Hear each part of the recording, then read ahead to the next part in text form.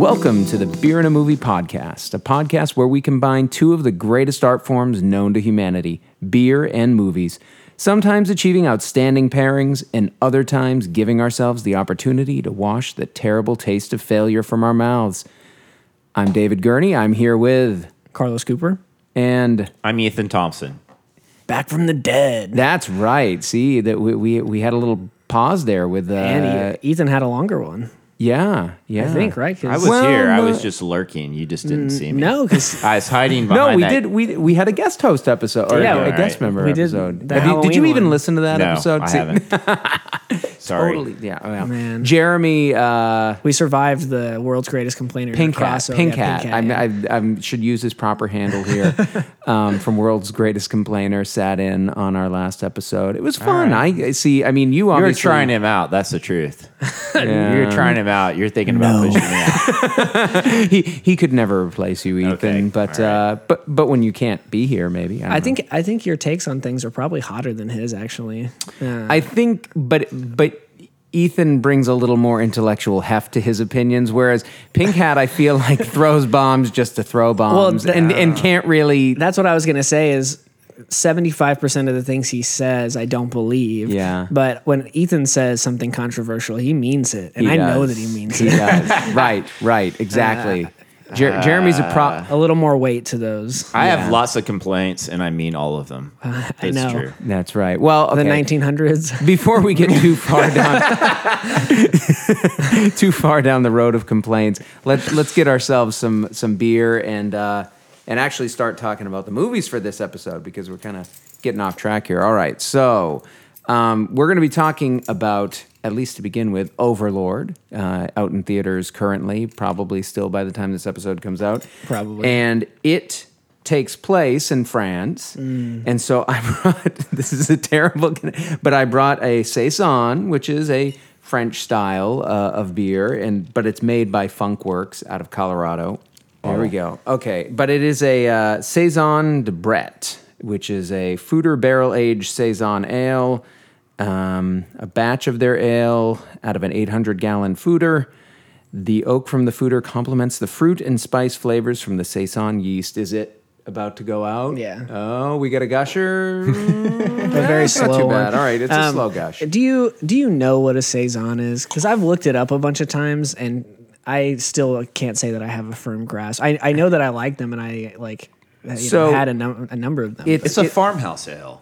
It is. Right? Is that- It is. Light Well, and farmhouse ale, and it's lighter, and it often has. should be. It should be. seasonal herbs and such. Well, that's the Saison means season, and the idea was during certain seasons, I believe maybe harvest season, that the farms would brew their own beer to sort of distribute to workers while they were out in the field, sort of doing this. It would help sustain them, and it was typically, like Ethan said, lighter in body and in alcohol content, so that you wouldn't be stinking drunk while you were doing the harvest.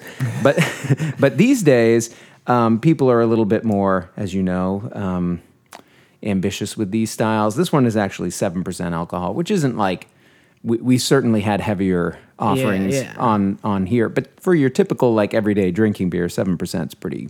Yeah, the El Super B is like 8 something that Four Corners Yeah, does. right.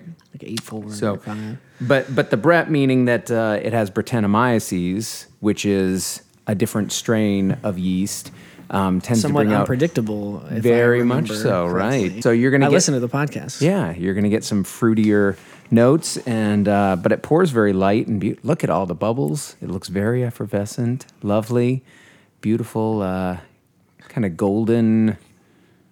I love the color. I kind of was expecting like a black metal, like death stout or something. With Yeah. this. Yeah, So you know, this I was trying to find something that had like that kind of Iron Lord, Maiden like death- Lord that- kind of connection. What is that Iron Maiden one that they have? There was. You could have brought that stupid Metallica beer. That it's not. It's not a dark beer at all. I couldn't, it's like a you know, Pilsner or some I bullshit. had that at House of Rock the other night. It was not a bad Pilsner, actually. It's a pretty good beer.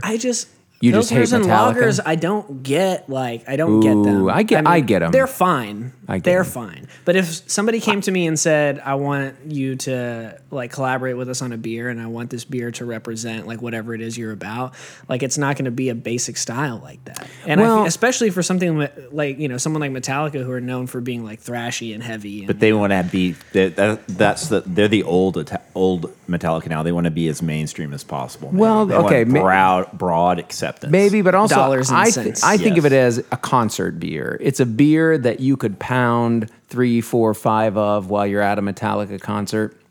It's not going to put you under. In fact, when I had it at House of Rock, I was there to see the Blind Owls. Oh, yeah, the dance party. I had like 3 or 4 of them.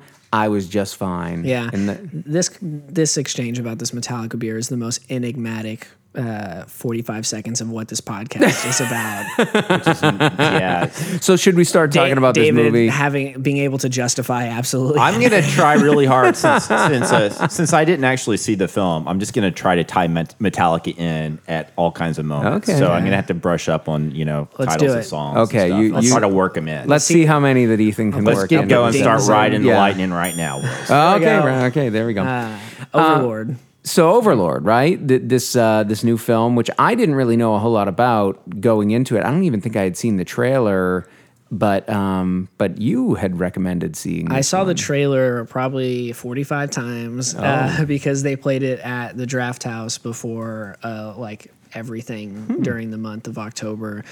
And I remember the first time seeing it, and I have a somewhat negative disposition towards World War II films. I feel like we're done with them. Like we've seen enough of them. Forever. For a while. Okay. I mean, goddamn. I mean, you know, if after Saving Private Ryan, like we hadn't hit like a peak of what a World War II film can be, then we got Inglourious Bastards. Like, how many different directions can you take this plot, you know? And, Right. and you know, Pearl Harbor sucked, and that left a bad taste. And They made a few of them in the 1950s also. I know. It's like every movie was a World War II movie or an allegory about World War II. Yeah, it's too much. It's too much. I mean, but this what one is that? 60 years of making movies about the same thing. Like what? I'm over it. Right. But this one, I saw it and I was like, oh, that's kind of interesting because the trailer very much reminds me of playing like Call of Duty Zombies. And which is a thing I did a lot in my younger days in high school, I guess. And then the more I watched it, the more it made me like a song that I don't dislike, but I never find myself being really hyped about it. And it's Hell's Bells. It plays when they're like walking through like the forest and stuff, and it's so fucking hard. Like that song over those images is badass. And maybe the third time I saw it, I was like, yeah, this is awesome. Right. And I would get hyped every single time. Right. And so I was like, okay, this could be pretty good. Yeah. And it was. So this one, as you're saying, it is set during World War II. Night before. Right before D-Day. Yeah, the night before D-Day. So this is kind of a prequel to Saving Private Ryan, apparently. Not really. But it starts out as, I wouldn't say, as a fairly straight ahead war film in a certain sense. But then after this sort of the advanced troop sort of deployment comes in, they're supposed to go in and knock out a radio tower to help the D-Day mission succeed. Yeah. And once they make it in there, this small platoon of soldiers, and they start moving towards it, things start happening that kind of bring the film into a different direction, right? It doesn't stay your standard war film. It actually sort of begins to incorporate lots of elements of science fiction, but then even gets into horror. Like body horror. Yeah. Yeah, it definitely takes that turn. And it wasn't even as much of like the zombies thing as I mentioned earlier, how I kind of felt about the trailer. Like right. That's not what it was at all. I thought it was going to be like, they're trapped in this thing and there's all these like weird like monsters coming after them and they have to like get out of some place, but that wasn't what it was at all. And it wasn't even as much about that as it was just an element of like the terrible stuff that they were doing there. Yeah. So it didn't take as strong of like a horror like escape type of movie as I thought it was going to be, which was cool because it was kind of better than if they had just done that. Right. I think. Yeah. No, so I mean, I'm hearing positive things from you. I felt pretty positive myself about it. I mean, going in with fairly blank slate here. I mean, I didn't really have high or low expectations. I'm kind of like, okay, I want to see this, see if it's worth it. I thought to start, the action was really well done. I thought that whole opening sequence in the plane and then the parachute, it made me kind of wish I had seen the thing in IMAX. You know, like I know it was showing in IMAX, and I'm not usually too caught up with that, but the Don't worry about it. the imagery there really struck me as something that, I bet that's really intense, even more intense than when you see it on that super big screen. And probably 3D, right? Was it 3D? I don't know if it was. I hope So not. tell me more about the horror aspect of it. I don't get it. So it's not a zombie movie. Or It isn't. It isn't. Okay. Well, so not traditional zombies. So when things started getting weird in the film, and obviously spoilers, you guys already know this at this point if you're listening to this, they like are kind of taken in by this French woman who is, not sympathetic with what the Nazis are doing that have occupied her town, her village, or whatever. And her aunt is sick, but she's like wheezing and making these like terrible noises and stuff. And they're like, she's sick, and they're very like suspect about that. And she's like, yeah, she's just sick. It's fine. Don't pay attention to it. And then eventually one of them looks through the door, and she's like this mutated, like kind of monstrous thing. And basically what they discover is that in this church that the Nazis have occupied, where they have this radio interference kind of signal going out that they're trying to take down so that the Allied troops can communicate. In there, they're also doing these like weird experiments on like, prisoners of war and stuff. As they do, but what they're trying to do is, as the like captain or whatever says, like 100-year regime or a 1,000-year Reich needs a a 1,000-year army. Right? So they're trying to create these like super soldiers that can't die and that are super strong and fast and stuff. Right. But they obviously haven't really like worked out the kinks very well because the things that they're making are these like monstrosities. Right. And so once all of that starts happening, that's when things really kind of go awry for the U.S. troops, and they have to diverge off of their normal mission, which was just to take that tower down. That was all they're supposed to do. Now they got to kill all these beasts. Well, they have to go in and save the girl's brother. Right. So so there's this boy in peril who gets swept up. He's like 10 or something. But they also, one of the soldiers, who's really the most sympathetic, the kind of lead character in the film, he's the one who ends up going into this facility and seeing everything that's taking place there, seeing these odd side effects that are happening. Yeah, he like accidentally ends up there, right? Going to look for. He's scouting. He's scouting. Yeah. But then he ends up in this truck and gets taken in and has to find his way out. But he's the sympathetic one, and what I'm about to say about him is one of the only things I didn't like about the movie is that he every like one of the soldiers that were part of this like very small platoon, they all fit into your really basic standard World War II kind of archetypes or whatever. You had like the loudmouth Italian guy. Is there a guy from Brooklyn? Yes, the loudmouth. The loudmouth Italian guy. Maybe it might be Joyzy. I'm not sure. They got two of them together. It might be. You had like the seasoned, hardened veteran soldier that's very much just like in a Midwestern one, right? Like could have been. Yeah. They didn't get a lot into his. They didn't really. And then you had the one that develop was the like really character. reluctant and is like kind of just got caught up there and was never really like about it and is really unprepared. And then there's also like the kind of book smart, nerdier kind of guy who isn't in it a lot, but he's in it in the very, very beginning, and then he comes back around towards the end and plays a more pivotal role in like the third act, I guess, or late second act. But that was my one kind of like grievance was like, okay, They went with the stock characters. they really went with the stock characters. Right. And the guy who was the main dude, the most sympathetic one, I thought he was great, but it seemed pretty clear to me they wanted John Boyega and couldn't get him. He seemed like a John Boyega type. He was I'm sure in the script it said John Boyega type or as a description for him. And then the seasoned veteran guy was throwing me off for most of the movie too.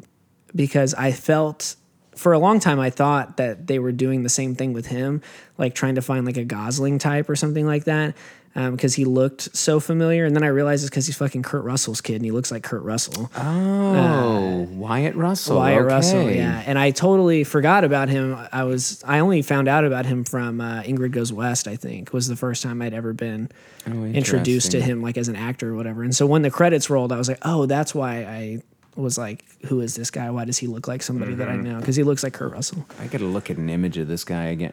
Oh yeah, I see it now. I mean, Yeah, now he's got that it. now, The eyes now there. that I'm Yeah. looking at it, yeah, A blonde Kurt Russell. Oh, That's is he? He's on that TV. Is he on that TV show? Never mind. I was thinking that he looks like Lodge 49 on AMC. Oh right, yeah, I've he's seen the lead character on Lodge 49. Yeah, I haven't watched that. I've seen the commercials for it. And anyhow, I get where you're coming from about the stock character going with the kind of stereotypical kind of World War II soldiers squadron. But given that the film is kind of doing this really ambitious thing with transitioning from war genre to this kind of thriller to horror, I think it kind of... Helps ease you into that. Yeah, and I think it works with that. It's like it's really, I think at its heart, it's a pulp movie. I mean, it's Yeah. a genre film. It's not trying to be something heady or really where characters are really going to mean a whole lot. That's it's fair. really about this, odd concept that they've put out there, right? Like, what if we know the Nazis were doing experiments? Well, what if they got further with those experiments than we realize, and they really were working on this, super soldier serum Yeah. that's that could cause these things. I'm such a hypocrite too, because somebody told me they didn't like Cabin in the Woods because the characters in it were so stereotypical, and I was like, no, fuck you. That's a great movie. They did that shit on purpose, like That's what's whatever. supposed to be. And that's why it's. And I would like yell. I get in shouting matches about it. And Right. now I'm complaining about this. So does it do? This seems like one of those movies that's gonna, because I keep thinking about Inglourious Bastards over and over again with your description of it. Does it? And you said something about Hell's Bells playing in it, maybe. Does Yeah, it do a in the whole lot of trailer. that? Like, In the in yeah, the it's not trailer. in the film, It doesn't. yeah. Does it do It's not that in the Quentin film. Tarantino thing with the music throughout it? No. No, okay. no. It's nowhere near as knowing or I wouldn't even Doesn't say have that self-referential. It's just No, more it- straight up genre. Yes, It is Yeah. pretty straight up genre, and Yeah. and it's like I mentioned right before we started that I saw this at 10:40 p.m. and as somebody who very seldom stays up past 11 p.m., that's something I never do and kind of a tall order for me. But I didn't at any point find myself like bored or tired or drowsy or whatever, because it's just like from the very second it starts, there's like bullets shooting up into the plane that they're Yeah. in, and it goes. It's just like floors it basically for the whole thing. Yeah, no, pacing wise, this film does not really let up. I mean, No. there's a few moments where, probably the most character development takes place when they're at the house with the woman, I'm trying to remember the female character. I don't remember any of their names. Yeah, I know. That's how quickly they go by. But they spend some time there, and they do a little. There's conversation about how they're going to go about the plan, seeing through the plan. They're down so many men, they're not going to be able to do it. You start to see a little bit of character development there, but even then, things move pretty quickly. Yeah. It doesn't remain static for very long. So, yeah, it's interesting. I mean, and the way the film starts, it's so in media res. I mean, in the middle of everything, you're just there, Yeah. in this plane with these guys, and it's chaotic. It's loud. You can barely make out what the guys are saying as they're kind of shouting back and forth. Suddenly, like you say, bullets start ripping apart the cabin. It just. Yeah, and it really doesn't let up until That's very interesting end. because I was looking at who wrote it, and it's the guy that wrote Captain Phillips, apparently. Yeah, Interesting. It is, but I mean that is actually a movie that I would say it's. When I saw it, I was kind of struck by it. That's kind of how it is. Like it is action Start to right finish. away. Yeah, I never saw it. Oh, okay. Yeah, it's Huh. actually Tom Hanks in a different kind of movie. Yeah. Interesting. Yeah. So I mean, I think for for somebody who likes, I mean, I don't know if somebody who loves war films is going to love this film necessarily, because it really kind of subverts the typical war film, right? Yeah. If you're somebody who loves, we started out, you were talking about World War II films and how you're kind of sick of them. Well, I know there's still an audience for them. And if you're somebody who loves World War II films, as much as this is set in World War II, as much as this is a World War II war film, if that's what's drawing you to it, you're probably going to be disappointed. But for those who like action films in general, who like horror, who like things that are kind of blatantly genre films and are there to largely entertain, and I think it gets a little bit philosophical there with like what they're doing in terms of, messing with humans and DNA and doing these things and what that kind of experimentation might lead to. But that's a tiny concern. Surely someone's done that before, right? Like, surely somebody made a movie about Nazi experiments. Yeah. There's got to be some really cheesy horror films or stuff. I think there was some of that in Captain America, wasn't there, with Hydra? Well, yeah, definitely. I mean, I was thinking a little bit of Captain America as this like being a close corollary, but that was the Americans, right? I haven't seen the Americans, but I feel like in the first Captain America movie, there's some kind of something other project going on. Because I think Red Skull's doing some shit, and then there's like the whole super soldier serum thing, and right. It's been so long since I've seen that first one, and I didn't particularly care for it, so I don't remember. But it did remind me of that at a certain point. I did a quick Google search here, and we won't go into depth, so we can just have fun with it and not be proven wrong. But if you Google Nazi experiment movie, you get, first of all, Revenge of the Zombies from 1943. Huh. Sick. Yeah. She-Demons, 1958. And this one sounds the best. Last Orgy of the Third Reich from 1977. Wow. Okay. And then, 76, SS Experiment Love Camp. Yeah. No, I know there's like a whole subgenre. Well, there are lots of Nazi exploitation films that have been made over the years, and it's not a particular Let's subgenre. not do a special episode on that, because we will get a very, not the audience probably that will see. I think you're right. I don't know that I want to put Nazi in the episode title of anything. Carlos watched that one. We'll get banned from iTunes. Right, no kidding. Yeah, us along real, with though. Alex Jones. Yeah. So, Alex Jones. yes, right. So, I think if you're looking for just a fun, escapist kind of experience, great.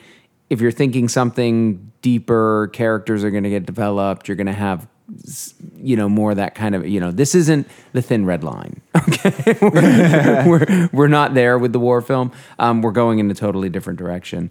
But it was fun for what it was, and it was interesting to kind of see it play out. And I think it's tight enough that it works, Yeah, I mean, as someone that from the first time I saw the trailer was like, nah, that looks dumb. I don't want to see that. To somebody that after a while was like, I think I will. I really liked it. I'd watch it again. Turns out there's a list on IMDb of 49 Nazi zombie films. Right. So, Well, Dead Snow right is the best one, I think. That movie's badass. I can't claim to have seen more than maybe 2 of them. But yeah, Dead Snow is I've good. really just seen Dead Snow, and it slaps. I love that movie. Right. All right. How do you feel about this beer? I was about to ask you. I think it's pretty good, but not quite as complex in the flavor as I was expecting, especially for a Brett beer. I mean, it's easy to drink. It's pretty light. There's no off flavors. It's not like it's bad, but I was expecting maybe or hoping maybe for something a little bit more fruity in flavor, and I'm not getting a whole lot. I mean, I get a tiny bit of maybe apricot or something in there, but I mean, you've been aging this one for a while, though. I didn't even have to do that myself. I picked that up at Witchcraft in Austin when I was up there a month or so ago. Because this one was bottled January 2017. Right. So we're almost 2 years old on this, but it was one that they had had sitting on their shelf. So they aged it for me. Yeah. Sometimes you got to pay extra for that kind of action. Sometimes, but this one, they were actually closing the shop, so they opened a different one. So yeah, they were getting rid of their inventory. But as this is the first beer that I've had from Funkworks, I believe, and Yeah, I mean it's good. I wouldn't say it's particularly over the top funky, but it's tasty. What do you think? Are you? I like it, but I mean, I agree. It's not super complex. It's very drinkable. Yeah, I mean it has a little of that kind of astringency maybe that Brett beers tend to have. I mean, I can tell it's Brett, but it's not going off. You know, sometimes Brettanomyces can really get strange and funky and over the top. But anyway, so I'm enjoying it, but I think it's time maybe we take a quick break and we come back. And when we come back, we're going to be thinking about the production company behind the Overlord project. You may know it as Bad Robot, headed by J.J. Abrams, and think about what they've contributed to cinema to this point.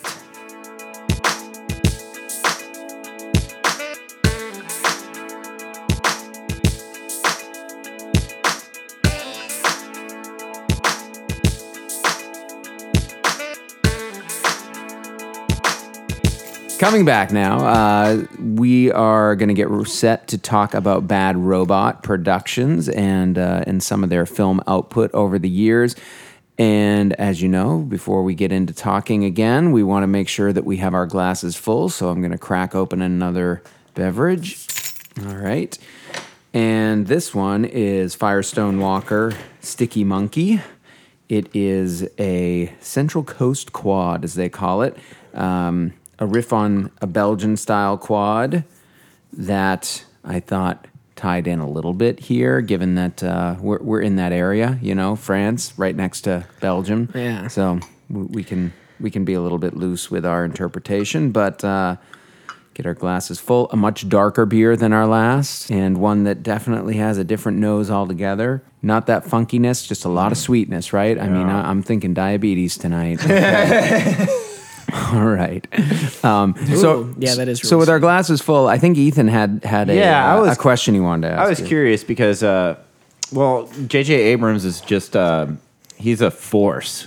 I mean, he's directed a bunch of movies, but he's also produced. So does many he films. have the force? It's He does awakening in him. It's been there all along, perhaps with the metaflorians. I don't know. Metachlorians. Yeah, chlorians. Midi-chlorians, sorry.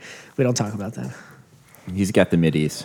But I was just curious, like, because when I think J.J. Abrams, I think of Super 8, like these sort of Steven Spielberg-esque sci-fi flavored stuff. Does this film have, like, any of that sense that, you know, oh, this is J.J. Abrams had something to do with this. He's a producer of it. I think so. I mean, when I think J.J. Abrams, I guess the thing that I think most is science fiction. Now, that's probably because I came to him through Lost. I was not an Alias watcher. I know a lot of people kind of knew him from them before. But then just thinking about the filmic output that I think of with him, it's Star Trek series, right? He helped reboot the Star Trek film series. The Star Wars involvement that he's had, like you said, Super 8, the Cloverfield franchise. Yeah, right. So all this stuff, very much like sci-fi, the Cloverfield 2 verging on horror, so kind of genre, but again, maybe slightly more elevated takes on genre. But not sci-fi in the sense of like speculative science fiction, like, I don't know, like the kind of dorky sci-fi that sci-fi people really like, more like action-y, adventure-y. Yes, Star Wars, right. Not Blade Trek. Runner, not like Right. deep philosophical sci-fi, but more pulpy kind of. Yeah. Although I guess Lost had that kind of meandering philosophical sci-fi element to it, but you know that frustrated people and got them angry. but no, with the stuff that's been on the big screen, it seems like it's largely been that more just, you know, kind of fun, audience pleasing. Okay. Yeah. So that's where I see the connection. I don't know. How do you feel, Carlos? I don't think I would use. I don't think science fiction is where I go to straight away. I think that I would say genre. But even though I didn't know who he was at the time, I did watch Alias a lot back in the day, and you know, I think about. He did Mission Impossible, one of them, right? Yes, he did. He directed the third, but then began producing, I think, with Ghost Protocol. Okay. So I don't even, because I don't think Bad Robot actually did but anyway, Yeah. but the last few, I think about that. I think about Super 8 and Cloverfield. But then, I mean, I think Alias is genre where, like spy espionage stuff kind of falls Right. into that. But yeah, I mean, his stuff is his movies move and they are, about the action. They don't always get super heady, but they're not stupid either. right. So that's I would say, I don't think that when I saw the trailer I immediately knew, oh, this must be like J.J. Abrams. But when it said like from producer J.J. Abrams, it's like, oh yeah, that makes total sense. Yeah. That he would be involved with a project I like would say, Overlord. I think what you're saying about, that they're not stupid films. I could say Overlord feels a little bit more stupid than his films tend to do. I mean, I think what you were saying earlier about That's fair. the kind of stock characters that we have in there, I don't think the dialogue was very refined. I mean, it didn't feel like there was a lot of artistry to how it was put together. It seems to me that it was a more about- craftsman film. It's like that J.J. craftsperson. Abrams is like a quality label now. We can apply. This isn't just some run of the mill genre movie. It's a J.J. Abrams produced. Like this is a seal of quality. It's not just like some other zombie movie or whatever, right? Because he doesn't have a consistent point of view in his films. I don't know anymore. Right? that's It's true, not like that's it's true. any kind of auteur. He's a successful producer, and I really like The Force Awakens, and I enjoy his He's films an audience usually. pleaser. I mean, Yeah, I think yeah. he's He is a adept producer, Yeah. and filmmaker. He's good at making movies, Right. And so then to put that name on there just kind of signifies, okay, this is going to be a well-made film, even if it's a genre movie. Right. Hopefully, I mean, I think the connection. I can't remember now if it was you or Carlos to Spielberg. It was you. You were saying Spielberg, Yeah. right? Yeah. I mean, I think that's an apt connection. I mean, I don't think he has shown quite the range of Spielberg, even if the range has been a problem for Spielberg sometimes, and maybe overextending himself and getting into some drier, dramatic territory, and that may be taking him off the rails for some people. But when it's about like putting together these films that could be just genre films, like a science fiction or action film, he seems to be really adept at putting it together in a way that kind of works. And I think, at least my impression is, for fans, he comes across as one of them. Like he's one of those figures that seems like he was probably as much a fan at one time as they were. Yeah, he's making a really high budget fan fiction. Or films. Yeah. So question, because the Spielberg thing has come up a couple of times. Do you see J.J. Abrams at any point getting as tired or played out or as hackneyed as Steven Spielberg's recent output has gotten? Well, I think that because so much of what he does is production, that he's just not. It's not like a J.J. Abrams film in the same way as a Steven Spielberg film, a Steven Spielberg directed film. I don't think it's really like he's producing so many different things. Yeah. That And the movies he doesn't he have the same direct- kind of stakes. It's not like he's won Oscars for director or anything like that that's at stake, or that he even has a status as an auteur. Even No, I Right. wouldn't use that word to describe him. Right. Although he is, I mean, I think you're right in terms of critical reaction to him, that he doesn't come across as an auteur.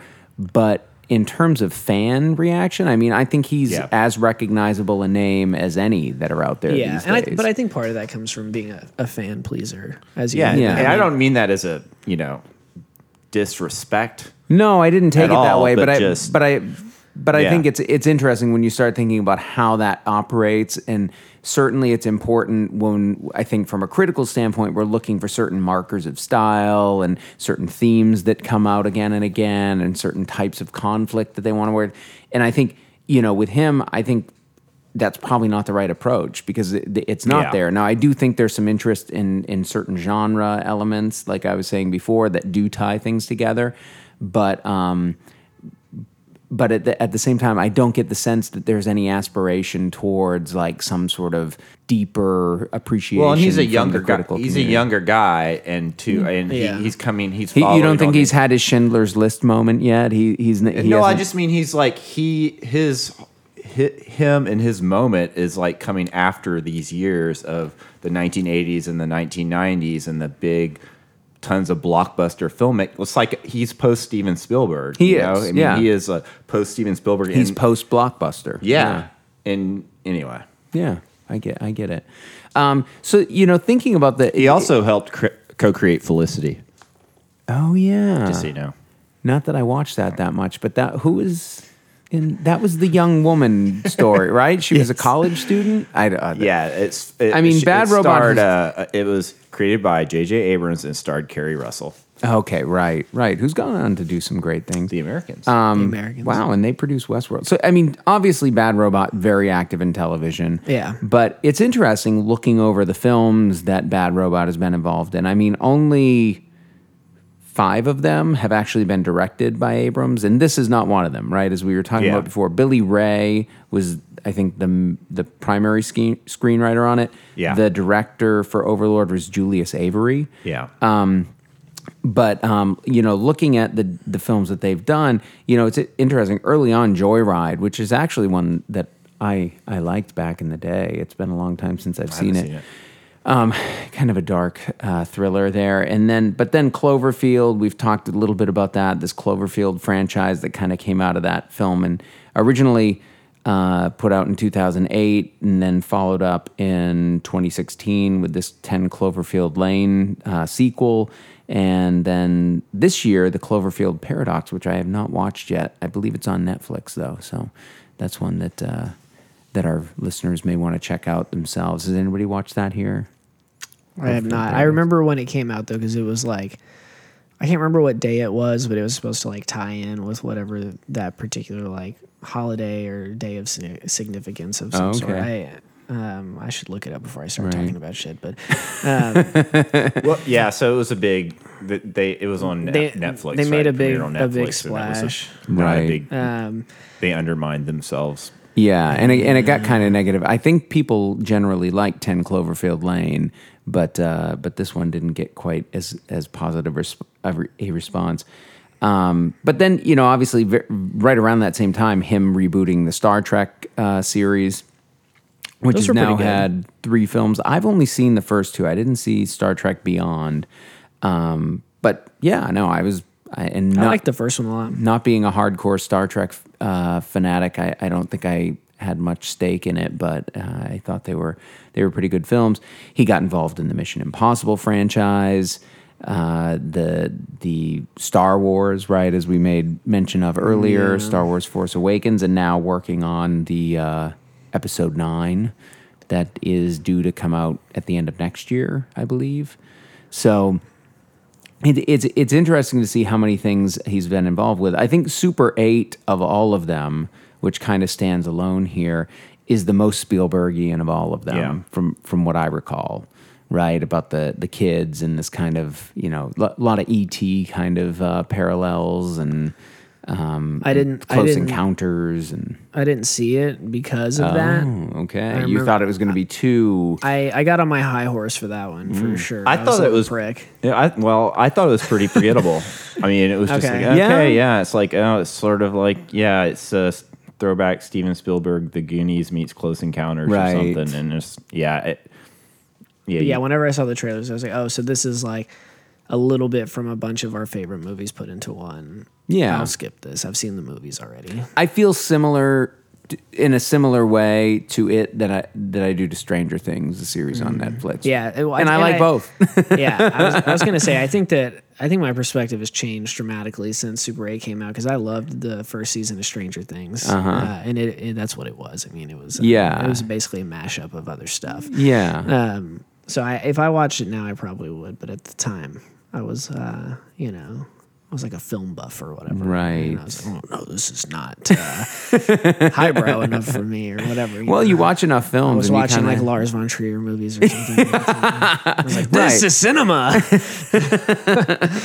There is a time and a place There's a for time- Lars. there's We a will time and a definitely place. have a Lars von Trier episode. There's a time and a place for that, and there's a time and a place for like Julia Roberts movies. They're all equally valid as films. Yeah. Yeah. To a certain extent, give or take. But but Overlord does fit into the genre films. That he It does. And I mean, in the mashup idea, like that, I think that's going on there. yeah, and you know, I have to defend myself a little bit because you did say that of all the J.J. Abrams labeled products that have been introduced into the market, that this is probably the dumbest or is a little whatever. But for me, Overlord is just as like entertaining and fun and like as much of a joyride as something like Sahara, for instance.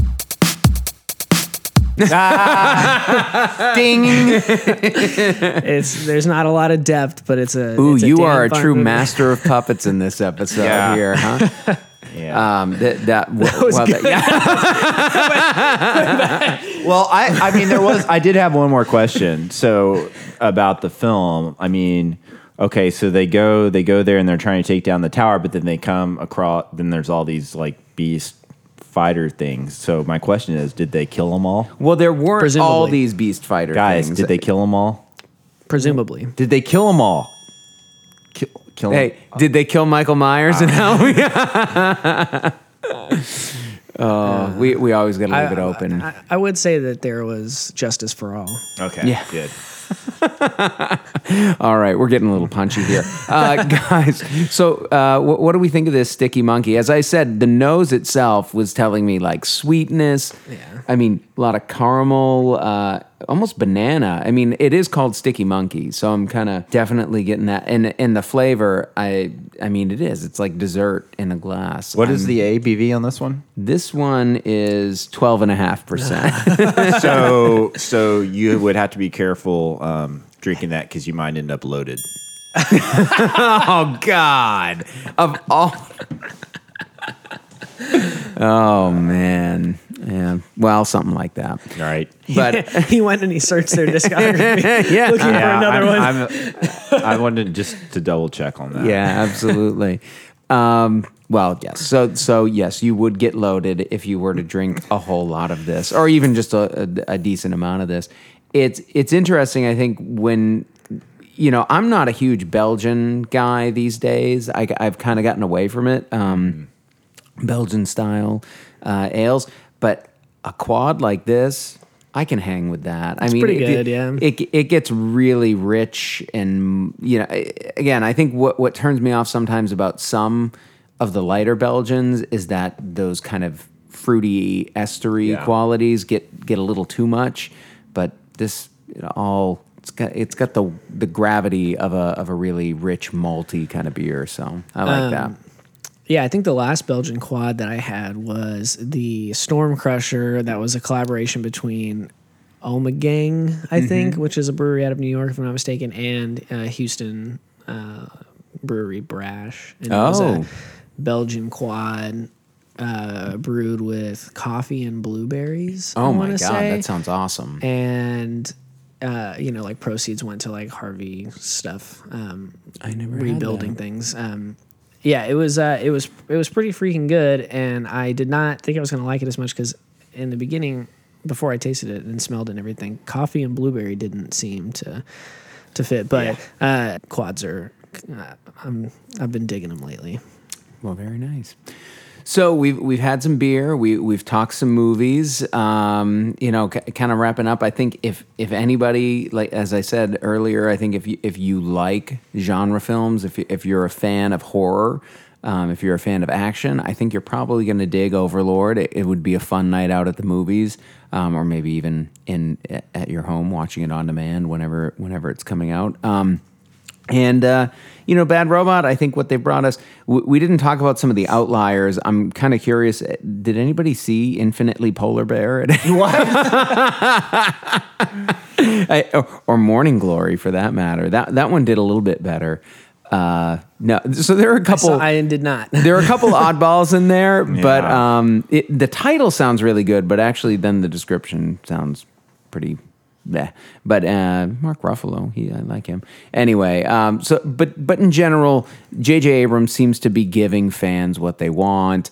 For those of us who like these kind of action sci-fi films, I think there's a lot out there, or a lot that he's putting out there that's valuable. But again, these aren't films that are winning awards. They aren't Academy Award nominees. They aren't critically acclaimed in any sort of broad sense. But they are films that are delivering to fans what they want. So, any other final thoughts on Bad Robot, Overlord? I mean, I dug it. You should see it if you like having fun. Yeah. And aren't particularly squeamish. There you go. Yes, it does get gory towards the end. It does get a little gory. Yeah. Other than that, beerandAmoviepodcast.com. You guys already know what it is. That's right. And then you can also find us at Beer and a Movie on Instagram, Beer Movie Show on Twitter, and then, of course, Facebook.com/BeerandAMovieTX. All those places. Great places to get in contact with us. Let us know if you thought something we said was ridiculous and that you want to, get in a Facebook comment argument about it. Right. I'm up Let for it. us know if you want Pink Hat to come back at some point. I think we're gonna have to see if we can rope Clint into it, or maybe both of them together. Oh, at that'd be some great. point. We could do a collab episode. We could. Yeah. But yeah, check out World's Greatest Complainer if you like Corpus stuff specifically. They have a lot to say about Corpus and the sure culture. Other than that, I mean, Until next time. I dubbed The Unforgiven.